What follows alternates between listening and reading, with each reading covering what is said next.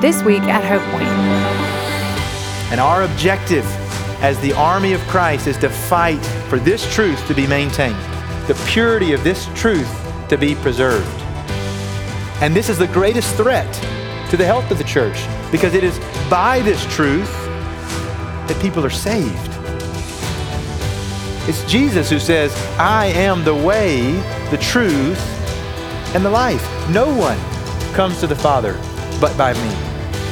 So if we lose the truth, we lose Jesus. And if we lose Jesus, there is no salvation. We're so glad to have you join us for today's message. We pray that it would challenge you and encourage you to applaud God, follow Christ, and live on mission. Let's listen now as Caleb speaks to us from God's holy word. Like I said, we'll be in the short one-chapter book of Jude. It's the second to last book of the Bible, right before Revelation, where we have been. Hopefully you're familiar with where that is now from our time there. Just go one book before that to Jude. And we're going to be looking at the first 4 verses today as we seek to see what it means to fight for the faith. Growing up as a missionary kid and now being a missions pastor, one of the things the perks that goes with that is a lot of flying, air travel, and I love it. I love being on airplanes. But in my lifetime, the process of flying on an airplane has changed drastically from what it used to be. Back before world-changing, history-altering event of 9/11, if you remember before those days, flying on a plane was like going to the grocery store. You showed up, you didn't have to have an ID, you didn't have to take your shoes off. You just sort of walked through a very laid-back security. The whole point of security at airports before that event was to be invisible. This was a convenient, easy-to-do process. Many of you remember traveling that way, where there was not much to it. And all of that came to a screeching halt the early morning of September 11th as 19 terrorists, suicide bombers, would just slip through security armed with razor blades, knives, explosives, completely unnoticed. Actually, a few of them would trigger the alarms as they walked through and they'd get the beep, but nobody did anything about it because you just didn't do that. People could carry knives as long as they were small enough onto a plane. There wasn't anything to be alarmed about. And so these 19 men just waltzed safely onto these aircrafts, armed, ready to wreak havoc, not only upon the hundreds of people that were boarded the planes with them, but the thousands of innocent people on the ground whose lives would be forever changed when those airplanes were weaponized and crashed into towers. All of us recognize the severity of that event in history, in our lives. We all of us remember that.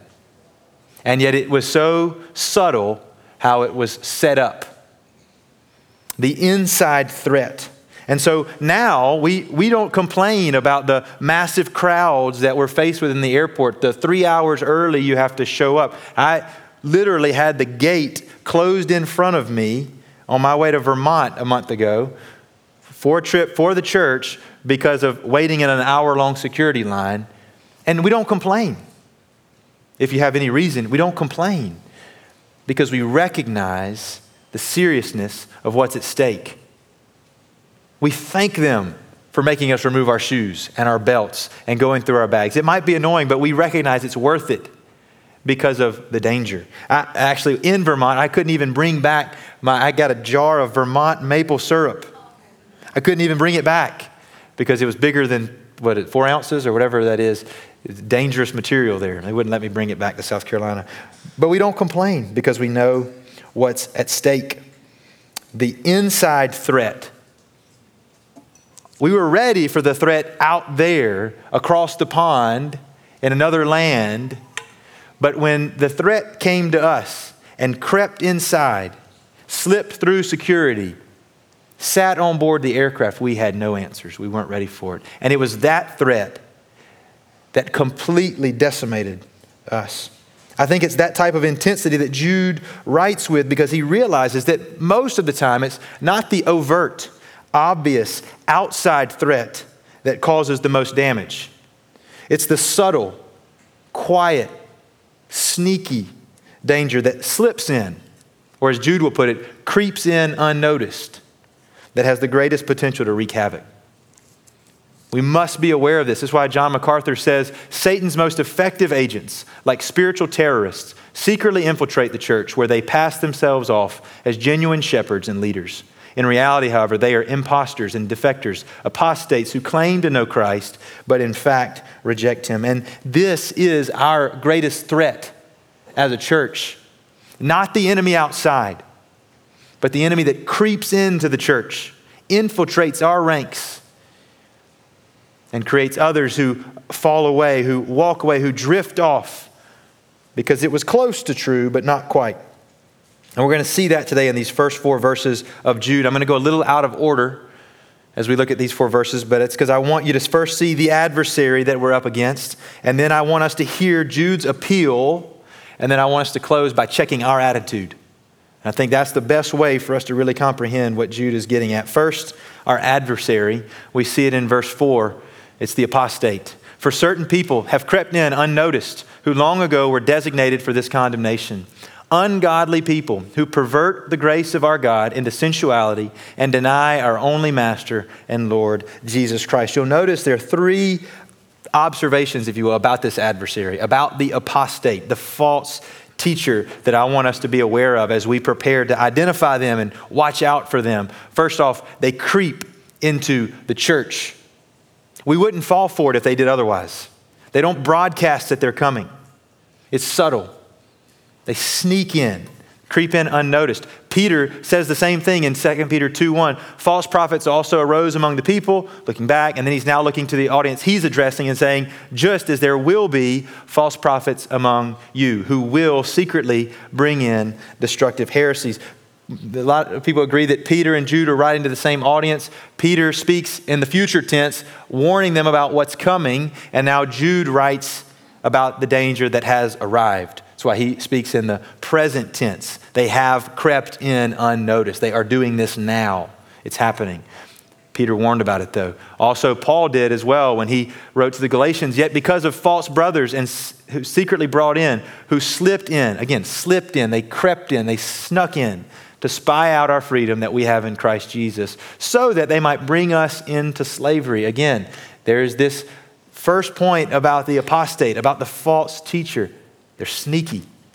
It's almost true what they say. And churches in our country everywhere today are faced with this type of slippery teaching that's almost right, almost true, but not quite. Matter of fact, just a few months ago, in this city, a church in this city, not out there, not out west, up north, this city, Spartanburg, a few months back, a church was in disagreement about what to do with the LGBTQ community. Should we perform in our church weddings, a union of 2 homosexual individuals in this church? Should we honor that? Should we have that happen in this church? And also, should we affirm ordaining a gay man to be a minister or a gay woman to be a minister of our church? Should we ordain them into the ministry? And the church was split.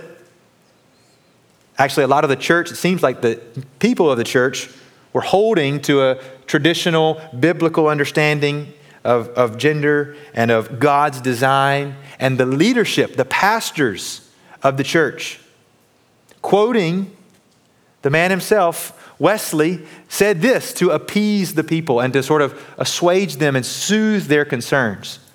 For opinions or terms, let us not destroy the work of God. We don't have to agree on everything. Do you love and serve God? That's enough. I give thee the right hand of fellowship.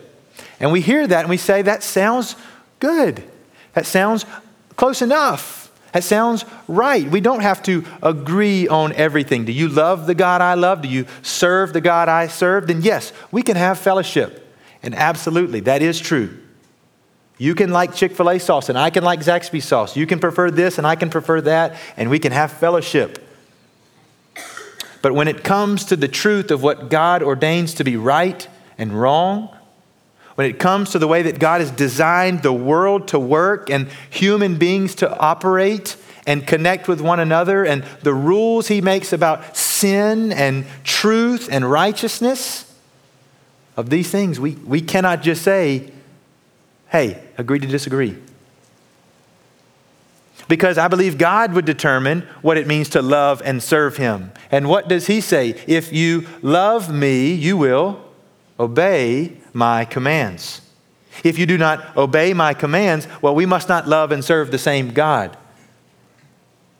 So you see what they did, how close it was, how sneaky it was. And I watched the leaders of this church in this city calm down their concerned members by saying, it's okay that this individual that we want to ordain completely disagrees with what we say about the authority of Scripture.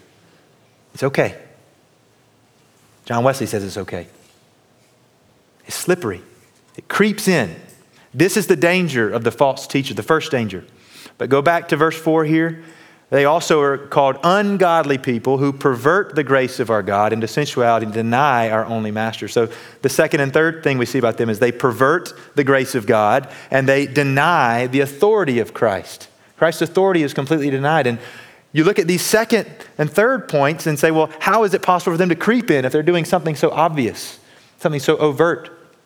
Well, really, there's some overlap here. Some of the enemy teachers that Jude is referring to are these Gnostics. And the Gnostics would believe that there's a clear separation between the physical realm, your body, and the spiritual realm, your belief in a God and this work of Jesus Christ to offer grace by his sacrifice on the cross. And it's possible for you to just completely sever those two and live however you would like to live, do whatever you want to do with your body, give in to all the sensuality it talked about in verse 4, no consequences, and then pay your dues to Jesus all up here in your mind and claim to be a believer in the gospel.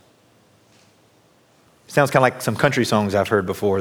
What you do during the week is one thing, and as long as you show up and put some money in the plate on Sunday, right? That's the modern Gnostic gospel there, sounds like. But this is how we pervert the grace of God, because it looks at the sacrifice of Jesus on the cross, this undeserved gift, pardoning sinners, saying, I will not count your faults against you. I will give you my righteousness, and saying, I think I'll just keep living the way I was. Defiling my body, defiling the relationships of my life, defiling the good world you've created. No thanks. It's a perversion of God's grace. And at the same time, it's a denial of Christ's authority. Jesus, you can die on the cross. You can forgive my sins. You can do all that to save me from hell, but you have no right to tell me what to do with my life. This is the subtle teaching that Jude is warning against. And it's slippery. It's sneaky. We hear whispers of it today. Just follow your heart. Trust yourself. You take care of you. Do your thing. Just self-realize. Realize yourself. Your heart's a good captain. Do you see that here? A perversion of the grace God has offered us and a denial of the authority of God in our life to tell us what is right, tell us how we ought to live. As Paul would tell Titus, they profess to know God, but by their deeds they deny him. We cannot separate the two. And this is the slippery way of the false teacher, of the apostate. Just to kind of sum it up, Jude will say in verse 8, these people also relying on their dreams, following their heart, following their feelings, trusting their gut, they defile the flesh, they reject authority, they blaspheme the glorious ones, and they lead you to follow suit. That's why we can't take this lightly. This is no small enemy.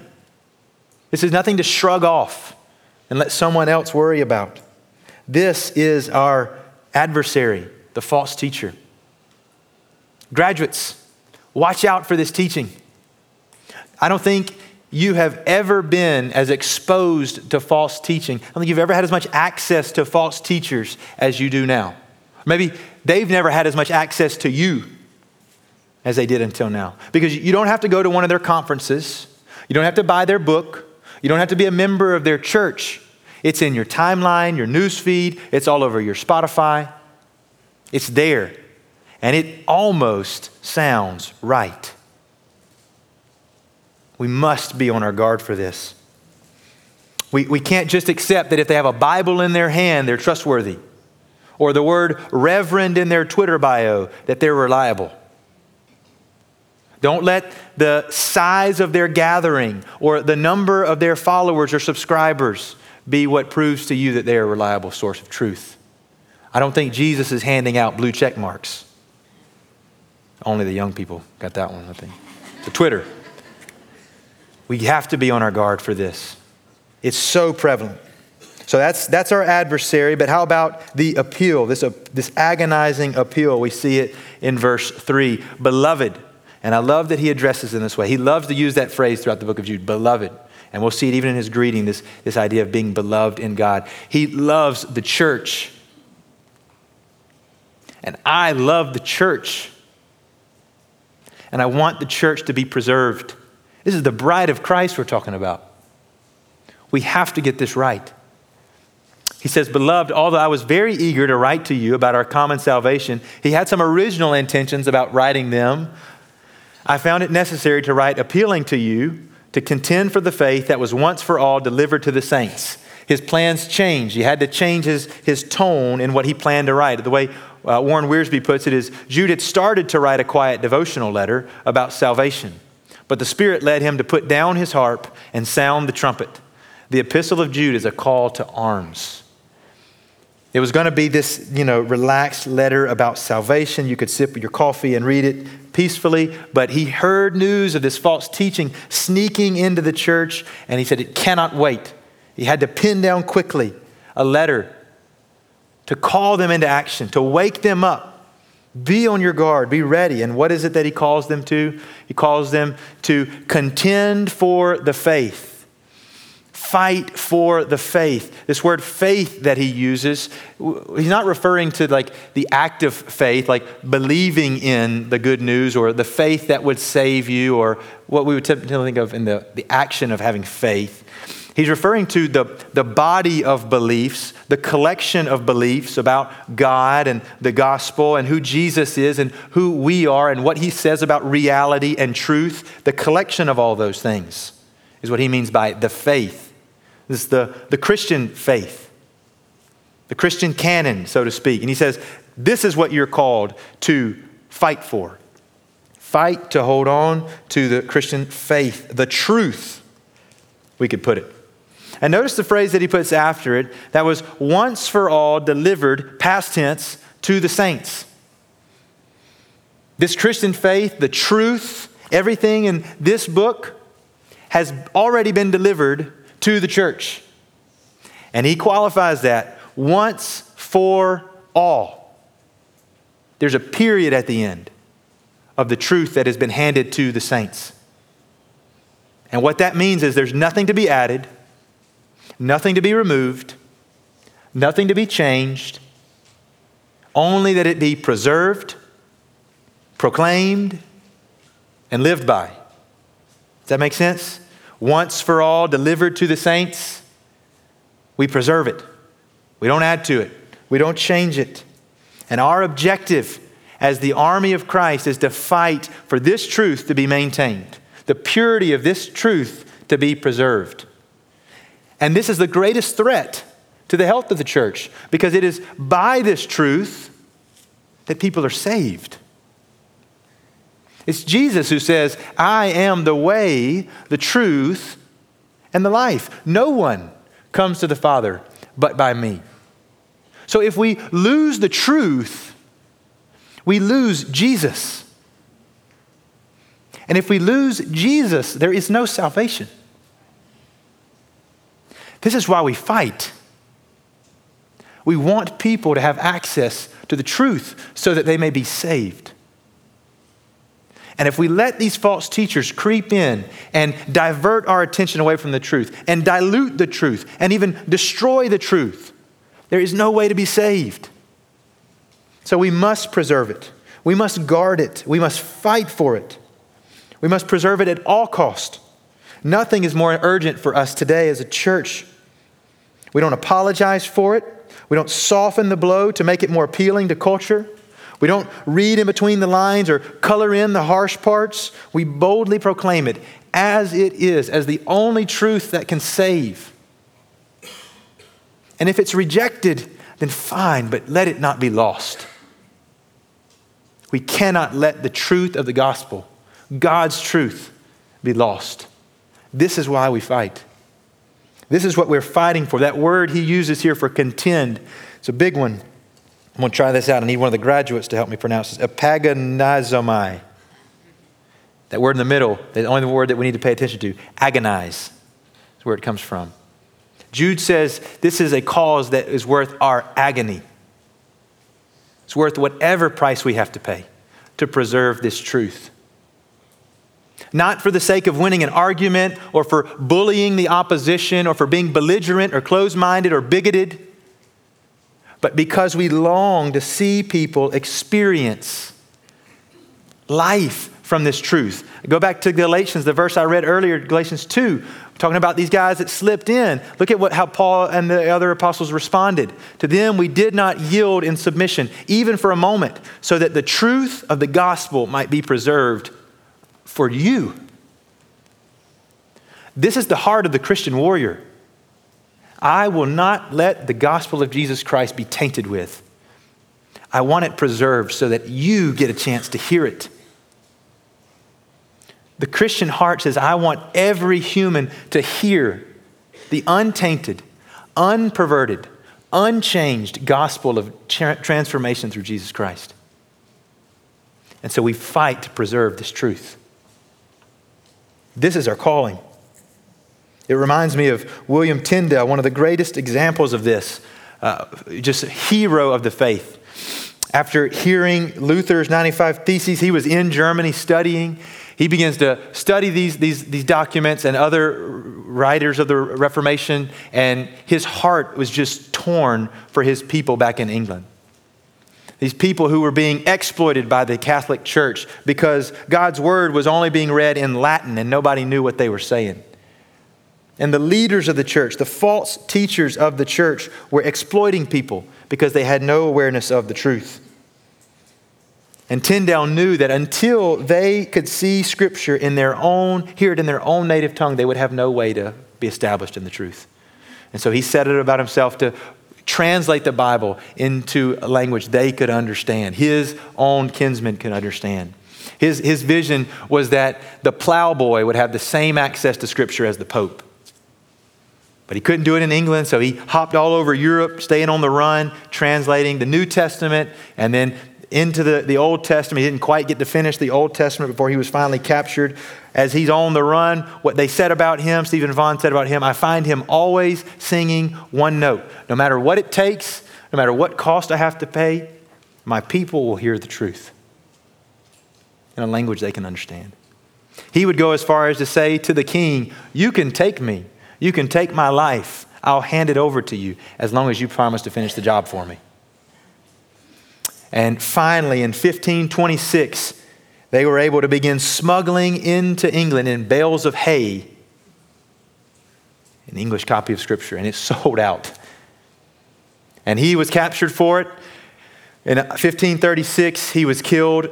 They strangled him and then burnt him at the stake, not willing to give in at all, finally achieving what he sought out to achieve. And though they silenced his voice, his blood, sweat, and tears poured into the God's word were circulated all over England because he was willing to sacrifice, willing to fight for the preservation of the truth.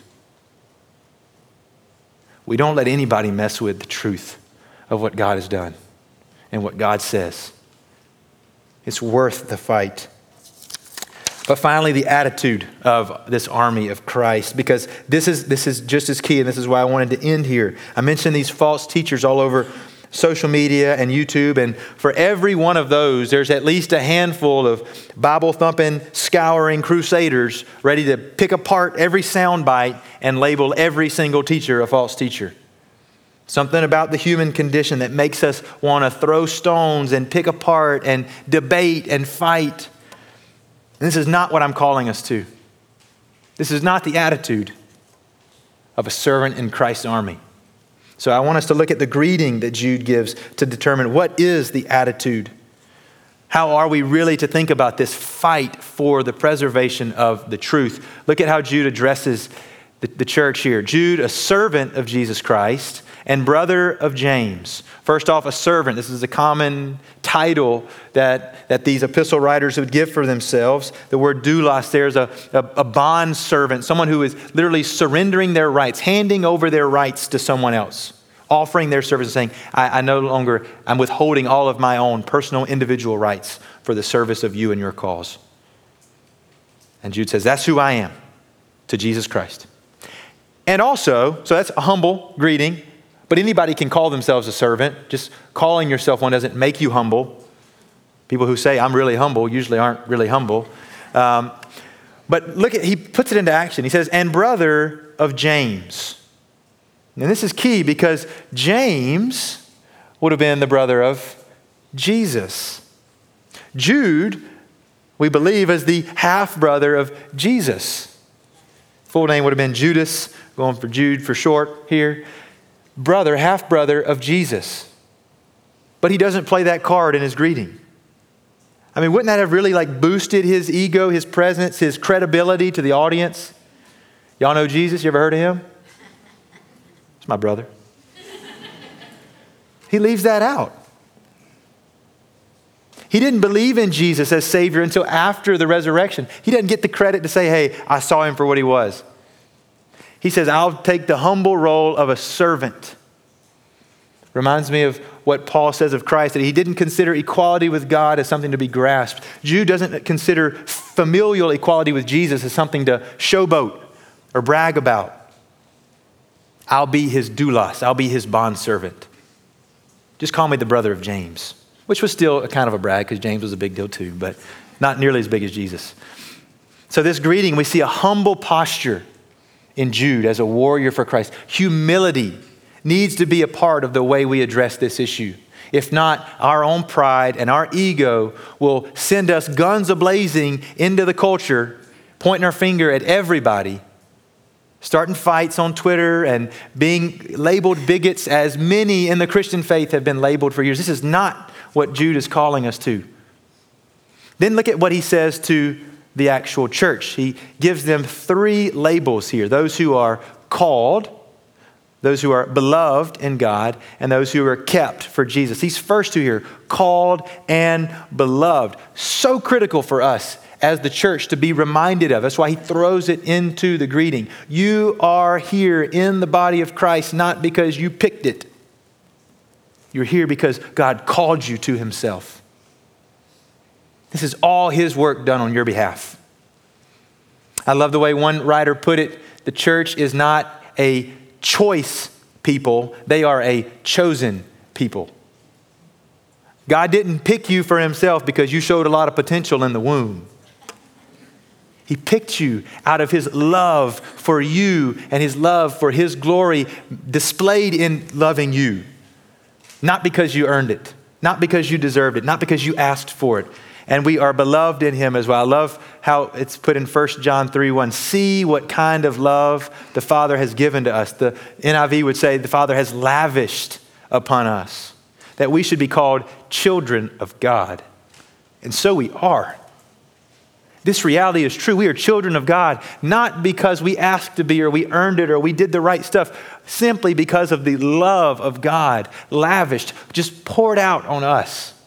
It's written to sort of sound like this alien type love, this otherworldly love that we could never understand, that we could never exhibit, that he would call a people to himself and wrap them up in his love. That he would send his son who lived righteously for his entire life and actually out of love pour himself out on the cross for wicked, sinful human beings who had rejected him. That's a love we don't understand. And it's a love that was given to us. We're beloved in God. And then finally, kept for Jesus Christ. This is one of the most beautiful realities for the Christian. Just as it was his work to bring you in, to call you, to love you, to die for you. It is his work to keep you in. You don't believe me? Let Jesus say it for himself in John 10. My sheep hear my voice, and I know them, and they follow me. I give them eternal life because I call them and I love them, and they will never perish, and no one will snatch them out of my hand. Amen to that. My Father who has given them to me is greater than all, and no one is able to snatch them out of the Father's hand. It is God himself who keeps you. All three of those words, this is the English teacher in me, called, beloved, kept. Those are passive voice verbs, meaning you and me did nothing. God is the actor of these events. God is the one responsible for these verbs, calling, beloving, and keeping. So he throws that in there as a beautiful reminder. Stay humble. Remember what has been done for you. Don't be quick to become haughty or malicious in the fight for truth. And then he goes a step further. He loves these little triads, these groups of three, so called, beloved, kept. And then he throws this little triple blessing here at the end of the greeting. May mercy, peace, and love be multiplied to you. I love that little phrase there at the end, multiplied to you. It says, though, to say, to be fully maxed out, to the fullest extent possible. Have as much of it as you can possibly handle until you're busting at the seams of mercy and peace and love. All, again, gifts, blessings from God to you on your behalf for his glory, not out of your own doing. That God has, by his choice, chosen to have mercy on you and not make you pay for your sins in hell. That God has offered peace, a peace treaty with his enemies. He has made you right with him. He's given you peace in your heart. The peace that Richard spoke of last week that awakened him to the goodness of the gospel. Peace, and all out of his deep love for you. And what is the outcome of the believer being filled to the brim with mercy and peace and love? We ought to see everyone around us through that lens, wanting everyone to experience this too. Everyone to experience the mercy of God. Everyone to experience peace with God, peace in their heart, peace with mankind. Everyone to get to experience this otherworldly type of love that we just cannot quite pinpoint a definition to, other than look at Jesus. And it's that heart that fuels our fight for the church to maintain the truth. It's that heart. It's not a gung-ho riot or a bullying fest on Twitter or in the classroom. It's our desire to fight for the truth of the Christian faith so that others, more people, would experience God's mercy. That more people would experience God's peace. That more people would experience the love of a personal relationship with Jesus Christ. This is why we fight. Not to win an argument. We fight because the truth is authentic and valuable and worth it, and God's glory demands it. We fight because we believe it's true, and we fight because we love people. This is how Jude will close the book, and we'll get to it later on when I get to the book another time. But he says, and have mercy on those who doubt. Save others by snatching them out of the fire. To others show mercy with fear, hating even the garment stained by the flesh. We take that mercy and that love that he mentioned in the greeting, and we combine it with just a deep awareness and urgency of what's at stake. We hate even the garment stained by the flesh, but with every ounce of our being, we seek to just snatch people out of the fire, showing mercy on them, that they too would get to experience the truth of this gospel. This is the beautiful blending of what you hear so much here at this church of truth and love. That in love, we would be willing to speak the truth to people. Thomas Schreiner says that our churches are prone to sentimentality. They suffer from moral breakdown, and too often they fail to pronounce a definitive word of judgment because of an inadequate definition of love. The only adequate definition of love must be incorporated with the truth. We think we love people when we don't tell them the truth, when we muddy the waters to appease society, when we get too involved with the culture wars and trying to bring everybody on the same page and just agree to disagree. That's not love. Love is someone who's willing to tell the truth. But love doesn't tell the truth to win a fight. Love tells the truth to snatch someone from the grips of hell. So may we be like Jude. May we be humble servants, never haughty or slanderous. May we seek to show mercy and not malice. And may we uphold the truth, even at the cost of agony, never showing apathy for this fight. This is the fight of the church. We would cling to the truth of this book, live by it, proclaim it to others, and not let anyone tamper with the truth. It's a great cause to fight for. Out of love for God and the beauty of His truth, and love for people and a desire to see them saved. Church, let's stand and fight. We hope you've enjoyed this podcast from Hope Point Church in Spartanburg, South Carolina. If you would like to learn more about us or give to this ministry, please go to our website at hopepoint.org. We hope you can join us again next week.